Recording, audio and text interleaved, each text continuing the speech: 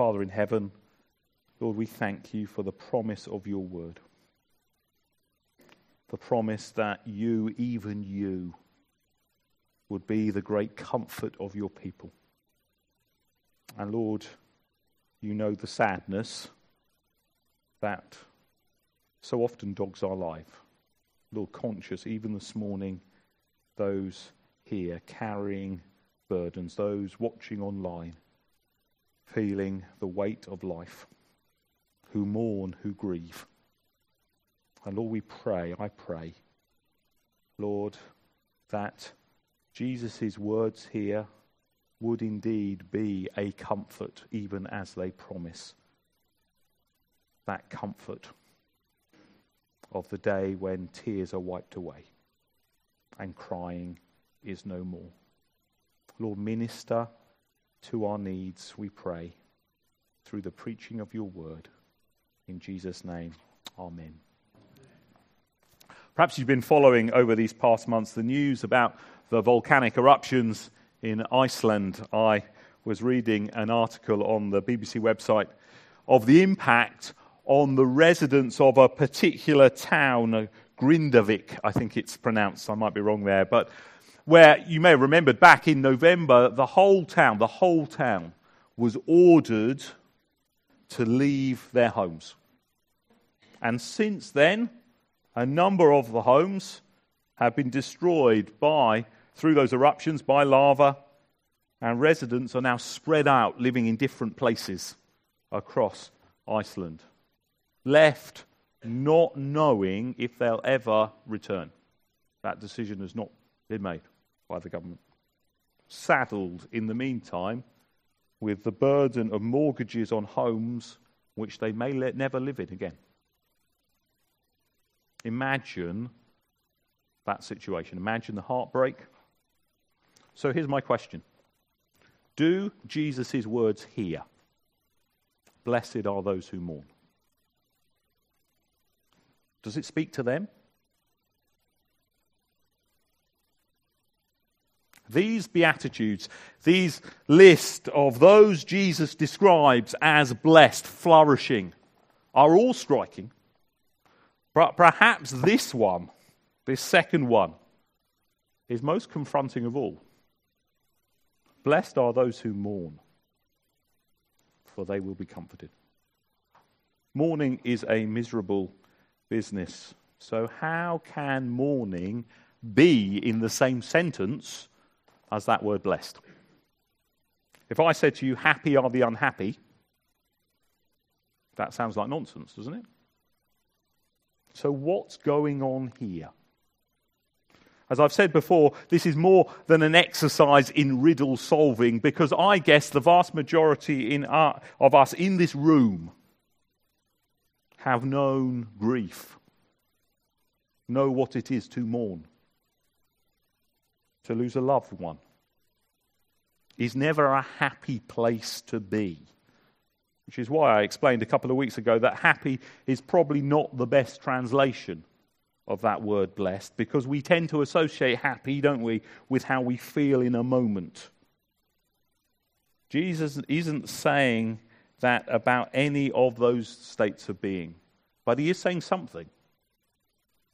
He is claiming how truly good it is to find yourself experiencing such a reality, even if in the moment it doesn't feel pleasant.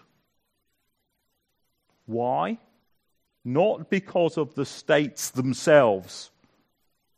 If that was all there was, poverty of spirit, mourning, meekness, hungering, thirsting for righteousness, if that's all there was, there's no blessing. But blessed are those because of the promise and purposes of God. Because, as we've seen over these past few weeks, the kingdom of heaven has come near. And because the kingdom of heaven have come near, there is indeed great hope and a well of joy to drink from, even on the saddest of days. We all experience loss at one time or another, so it's worth taking some time to understand the declaration that Jesus is making here as we live with sorrow in this world. So we're going to ask the same questions that we asked last week of the previous beatitude. What does Jesus mean when he speaks of mourning? Why is such a condition blessed according to Jesus?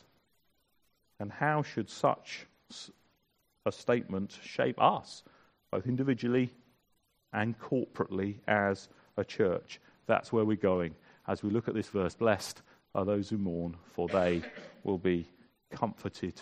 So what does Jesus mean when he speaks of mourning? Actually, this is not the only time in the Bible when the scriptures speak in such a striking way about mourning. The teacher of Ecclesiastes in chapter 7 of that book says it's better to go to the house of mourning than to go to a house of feasting. He suggests a funeral is better than a party. He goes on, for death is the destiny of everyone. The teacher is not saying that death is better than life. It's not. But the journey of everyone leads there. So how much better to number our days rather than pretend that day is never coming. That's the teacher's point in Ecclesiastes 7. But here in Matthew 5, Jesus is going further than that, isn't he? Jesus isn't simply saying, blessed are those who are wise enough to remember that life is short, and so therefore our relationships to people, to experiences, to things will be short-lived. No, rather Jesus is speaking of the experience of loss, of grief. Blessed are those who mourn. The pain of someone precious being torn away from you. The sense of absence because the situation we enjoyed has been taken away. It's a state of loneliness and sorrow where your whole being seems taken up by the one who is no longer there. The longing for circumstances to go back to how they were before, but now they're gone. How is that blessed? Now, one way we could overcome that problem is by saying Jesus isn't talking about that. Instead, Jesus is talking about spiritual mourning, a personal mourning over our sin. If you read the commentators on this passage, some would go in that direction. The problem for me with that approach is that there is nothing obvious in this beatitude itself that narrows down the focus to focus purely on our spiritual lives. We have to read that in. And if you believe, as I do, and as Matthew sets this up, that Jesus really did go up on a mountainside, gather his disciples together, the crowds lifting round, and proclaim these blessings, I don't think the crowd would associate blessed are those who mourn, first and foremost, with their spiritual mourning over their personal sin.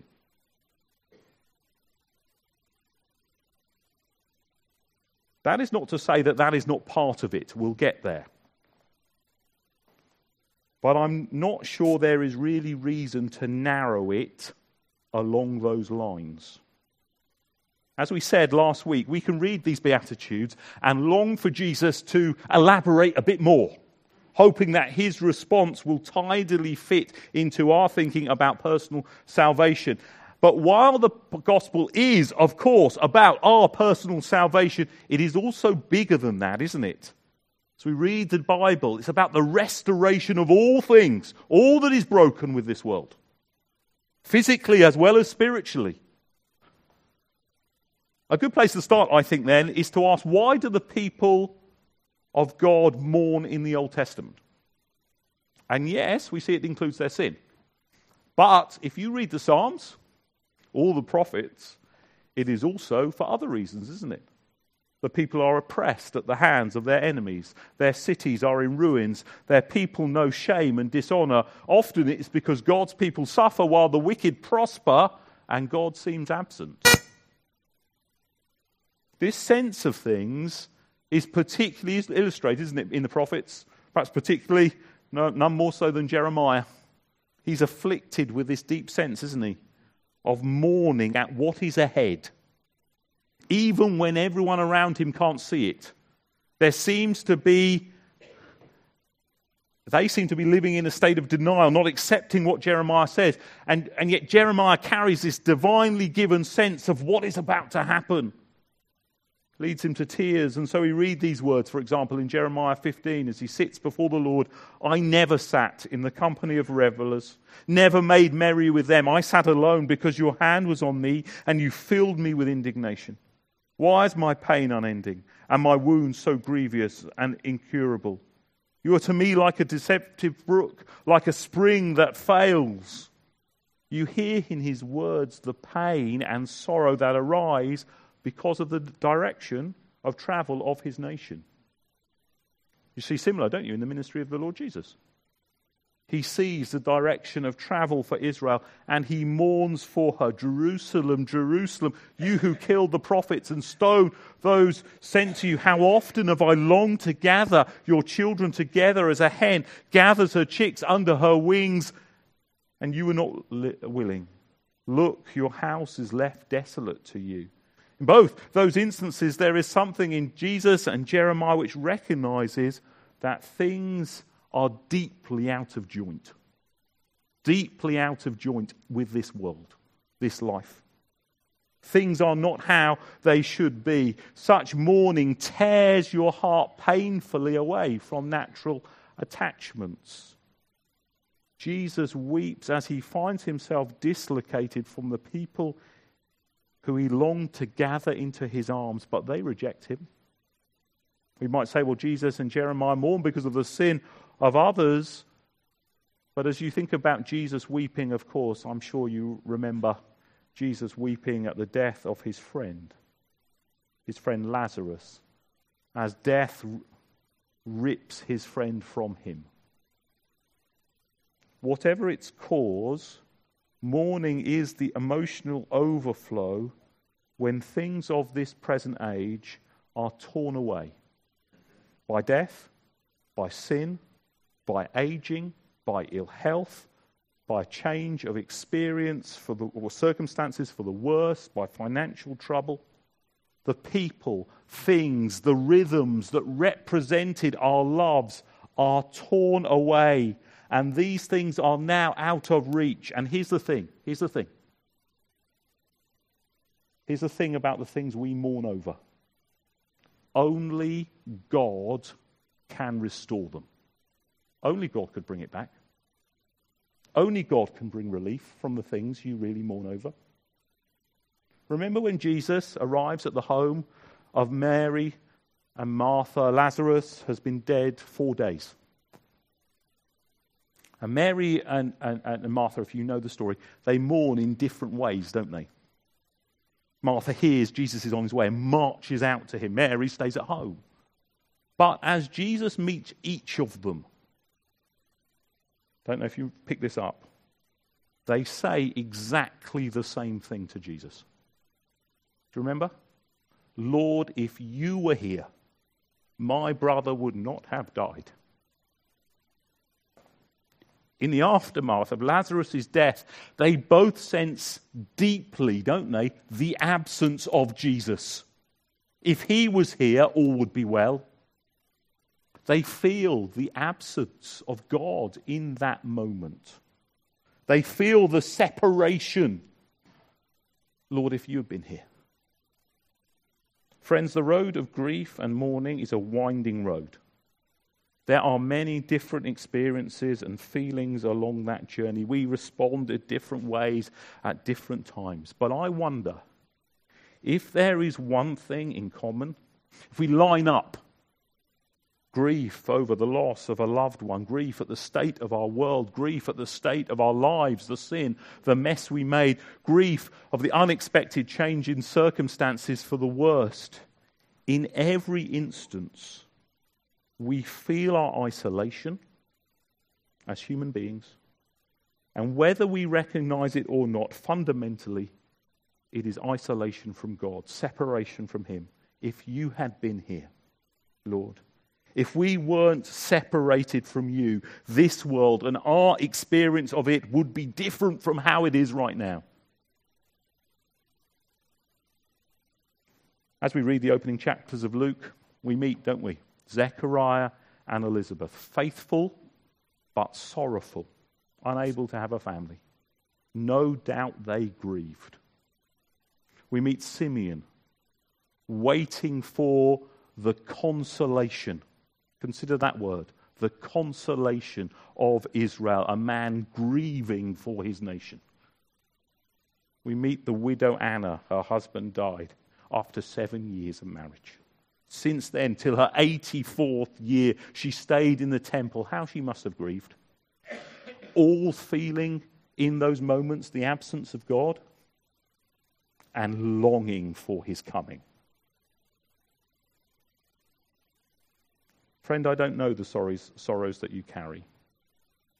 But where is it that you feel the absence of God? Perhaps you wouldn't phrase it that way. Okay, but if God was there and he could bring relief, where would it be? Let's walk through a couple. The mourning I know that many of you carry for the departure of a loved one. Different day to day, but always with you, real pain. A dear loved one that has been taken away from you. In that loneliness, only God could ever fully relieve that ache. Perhaps for some it's the mess that you have made in your life. Perhaps you live with the guilt, the shame, the consequences. You look back and wish you had listened, or that someone would have been there to talk you round in that moment. And you know deep down, only God could bring relief. Only God could fix it. Only God can make it all right. Only God can wipe away the tears. Perhaps for others, you look at the society that we live in and you feel deeply things are out of joint right now. Perhaps it's just the general character of life, the loss of values, the situation in which people, even within our own town, have to live with. Or the particular stories of the news, the sentencing of 2 teenagers for the murder of Bryony Gay. Or last month, the tragic story of 2-year-old Bronson Battersby, who starved to death as his father had a heart attack at home, died and there was no one there for him. You hear the stories like that, and whatever the details, you feel the depth of sadness that things can be that way. And where is the relief? Come, Lord Jesus. That's why I started with that story of the residents from Grandavik in Iceland, forced to leave their homes, separated from the community they lived. That is all of us, displaced from our home with God, locked out of the garden, yes, because of our sin. But you and I feel that separation, that absence, in all sorts of different ways in our lives, different seasons. And so we mourn. Do you feel the absence of God? Do you need his comfort? So why does Jesus call this blessed?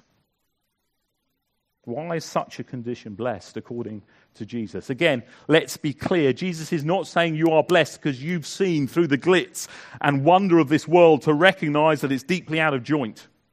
Most learn that lesson at some point. It is the promise of comfort that makes the one mourning blessed, because they will be comforted. So is Jesus saying that anyone who's ever grieved will be comforted? Is the promise of heaven's consolation for anyone who has ever felt sad? Well, we need to be clear, don't we, that Jesus speaks into a specific context. We've emphasized this over the last 2 weeks, but we need to be reminded of it with each of these Beatitudes. Not only is Jesus speaking to his disciples, but even more importantly, he has come announcing that with him the arrival of the kingdom of heaven has come near. It is the coming of the kingdom in Jesus that brings blessing to the poor in spirit, to those who mourn, to the meek, to those who hunger and thirst for righteousness. And so the blessing is only in the context of receiving the kingdom. The thing for which we long, the comfort for which we need in the face of our mourning, comes to us only in the kingdom. If you like, the blessing of these Beatitudes every time is only tied to Jesus. Nowhere else. So, are we sitting at the feet of Jesus? Are we receiving from him? If at the heart of mourning is a deep sense of the absence of God, recognized as that or not, then the presence of God, the rule and restoration that comes, that God brings, coming in the kingdom, comes in Jesus. And of course, if you know the Old Testament promise concerning the coming of Christ, that is the means by which God's holy, good, and merciful reign would be manifest. So you remember the great pronouncement. We read it at the beginning of our service in Isaiah chapter 40. Comfort, comfort my people, says your God.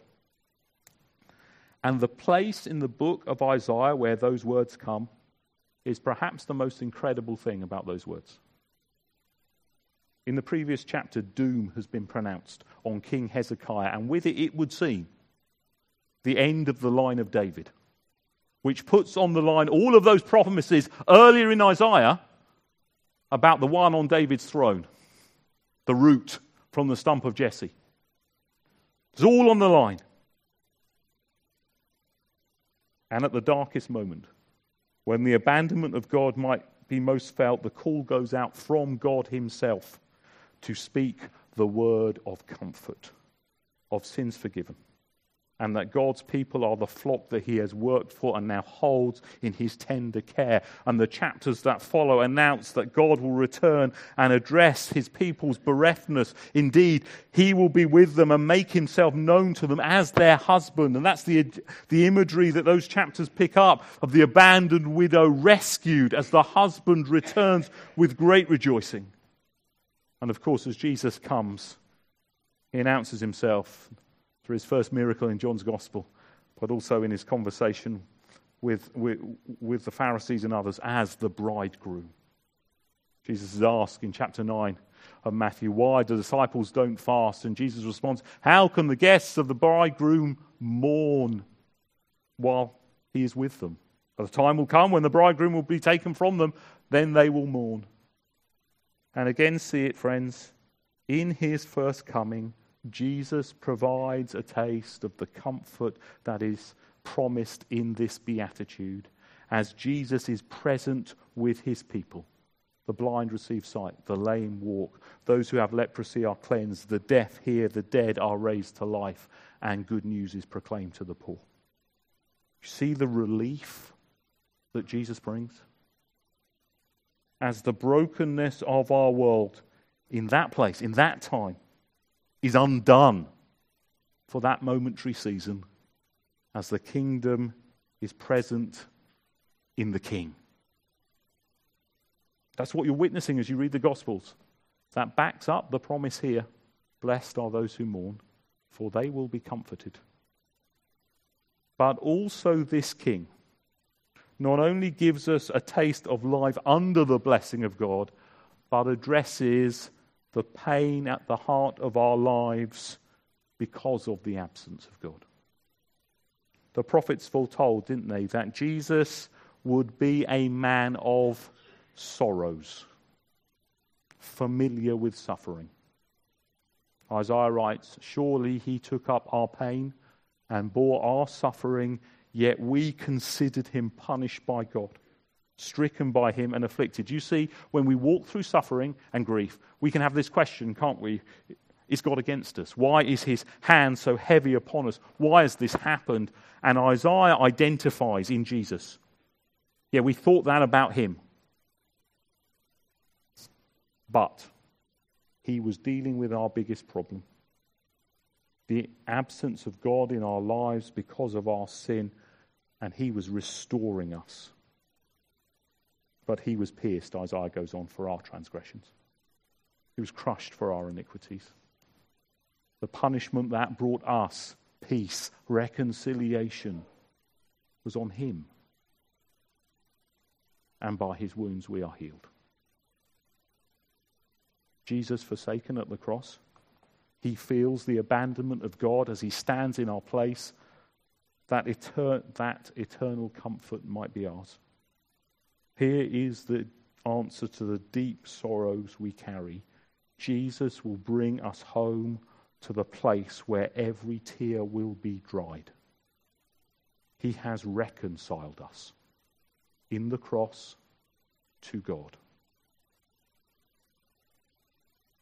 The words of the Beatitude tell us, blessed are those who mourn, for they will be comforted. A sense of future. Jesus, the bridegroom, is no longer present in the way he was in his days on earth, and as we wait for his return, in the meantime we experience the brokenness and pain of this fallen world. And yet the Lord is with his people by his Holy Spirit, and the day of full and final comfort will come.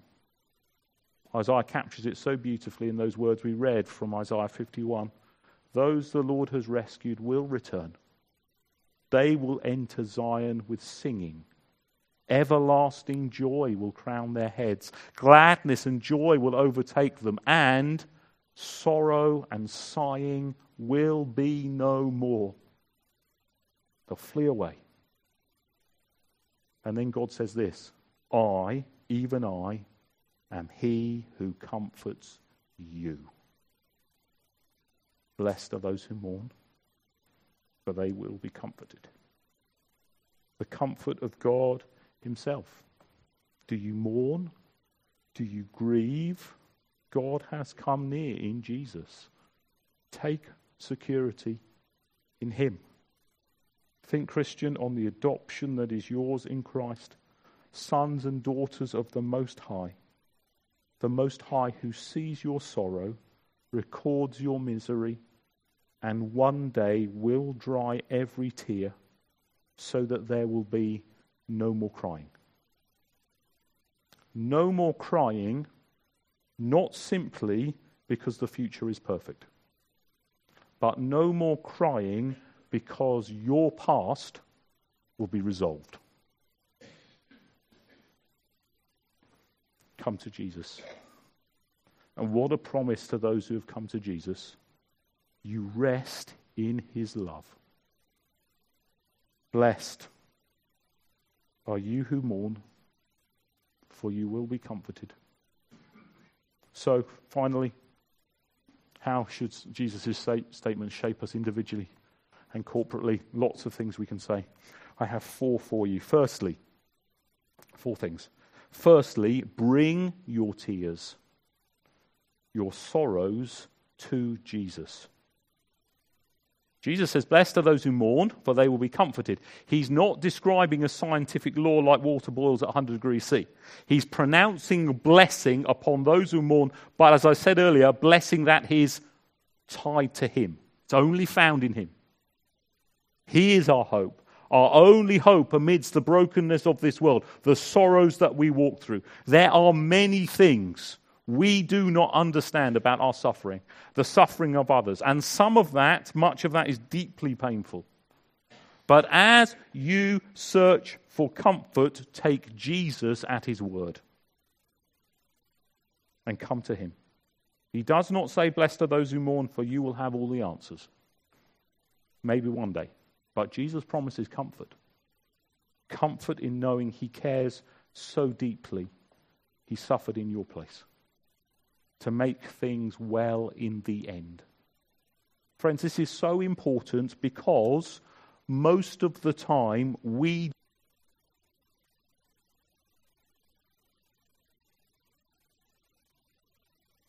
my microphone just gone off.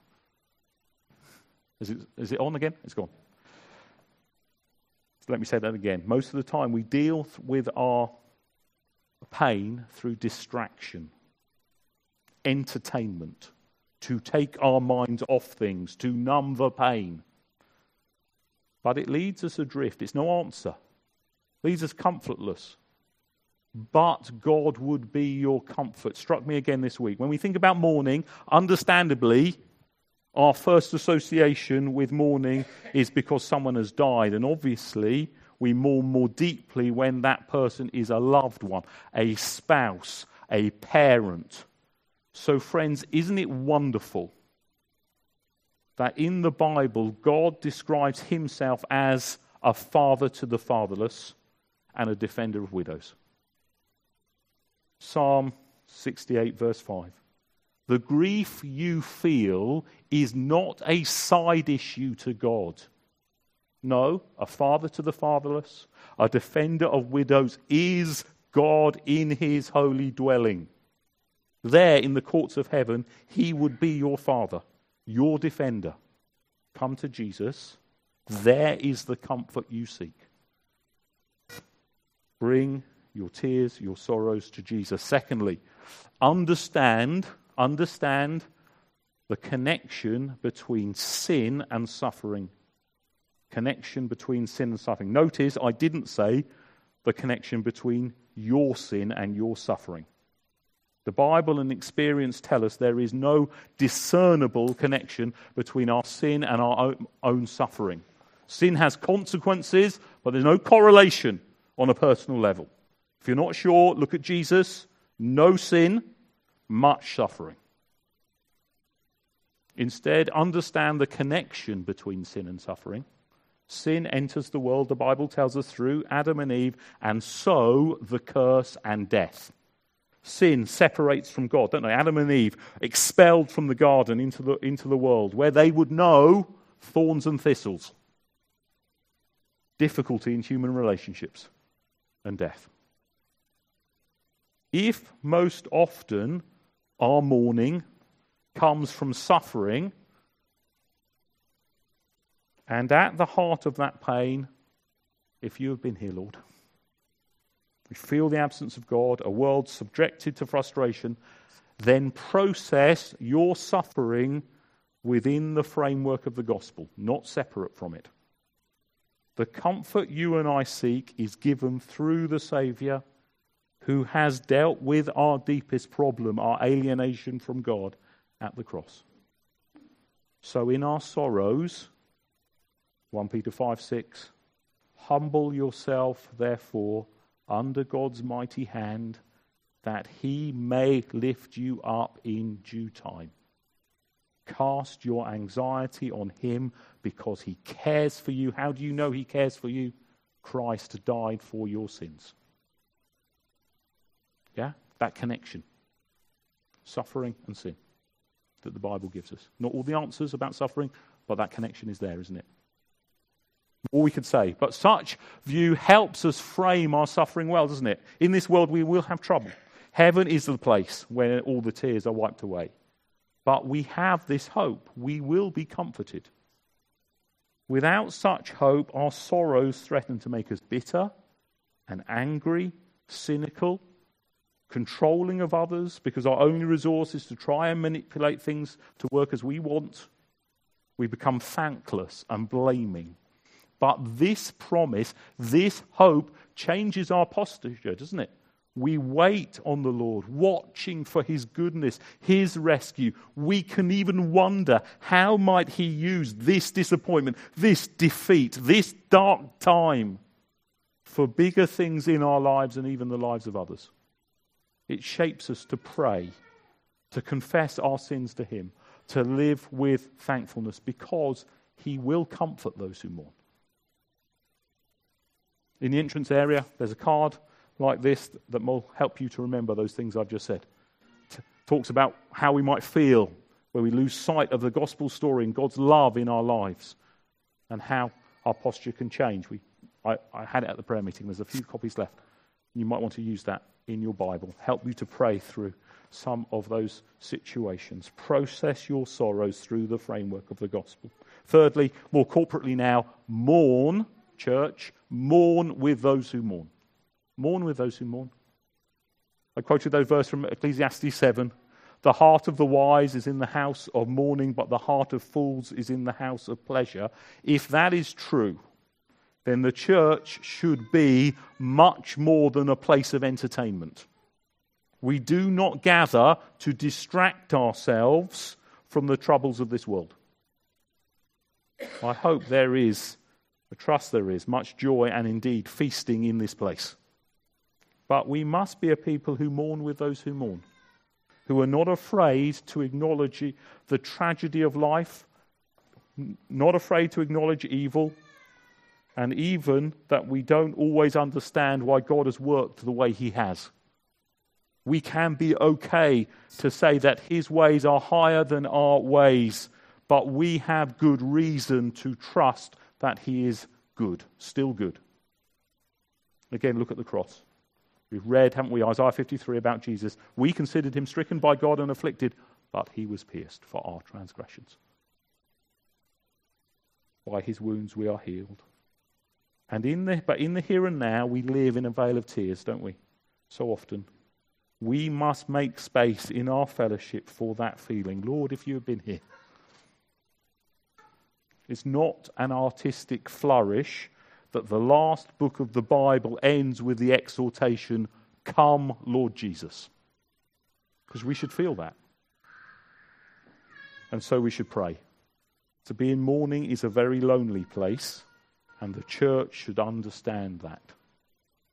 Fourthly, lastly, let us comfort one another, therefore, with the comfort we have received. Mourning alongside others should draw us to the people, not standing at a distance from them. And so we should desire to bring comfort. Remember those words in 2 Corinthians 4, "Praise be to the God and Father of our Lord Jesus Christ, the Father of compassion and the God of all comfort, who comforts us in our troubles, so that we can comfort those in any trouble with the comfort we ourselves receive from God." The comfort God gives us in our sorrows, we've said it before, is bound to Jesus. All the Beatitudes, they're not general truths, but specific to the crucified and risen Jesus. As a church, the comfort for our sorrows and our sin is that Christ triumphed over sin and death. Triumphed over your sin, your death, my death. And so the comfort we primarily hold out as a church is Christ. He is the Saviour, not us. Not just in words, but also through lives of Christ-like love. We saw it in the book of Ruth, didn't we, in the evening service recently. Naomi knows the transforming power of grace amid suffering, mediated by Ruth's selfless love. The woman who wants to be called bitter, for such is her life in chapter 1, is pronounced blessed. In chapter 4, God restores her life. But Ruth and Boaz are the instruments, likewise, as a church, that we would be that to one another in our community, that people in sorrow would meet the Saviour. And what a Saviour. That means taking risks, denying our ease and comfort so that the Saviour might meet others through our lives amidst their sorrows, and they might hear him say, "In the coming of my kingdom, those who mourn are blessed, because they will be comforted." May you know his comfort. Let's pray. Father, we do bow before you, acknowledging in our lives there is much sorrow. Lord, aware even as I speak this morning, there will be particular things on folks' minds individually. Lord, thank you that not only do you know, but Lord, you have moved towards them in the Lord Jesus Christ, and there is comfort both now and for eternity. Lord, we pray that we would be a church that cares well for one another, that mourns with those who mourn, as well as rejoicing with those who rejoice. That we would share the comfort that we have in Christ in loving and gentle ways, not only to one another, but to the communities in which we live community surrounding this church, that in a broken world, people would know, more people would know, that there is eternal comfort, that tears can be wiped away forever through the Lord Jesus Christ. Lord, minister to us, we pray. In our needs, we ask. In Jesus' name, amen.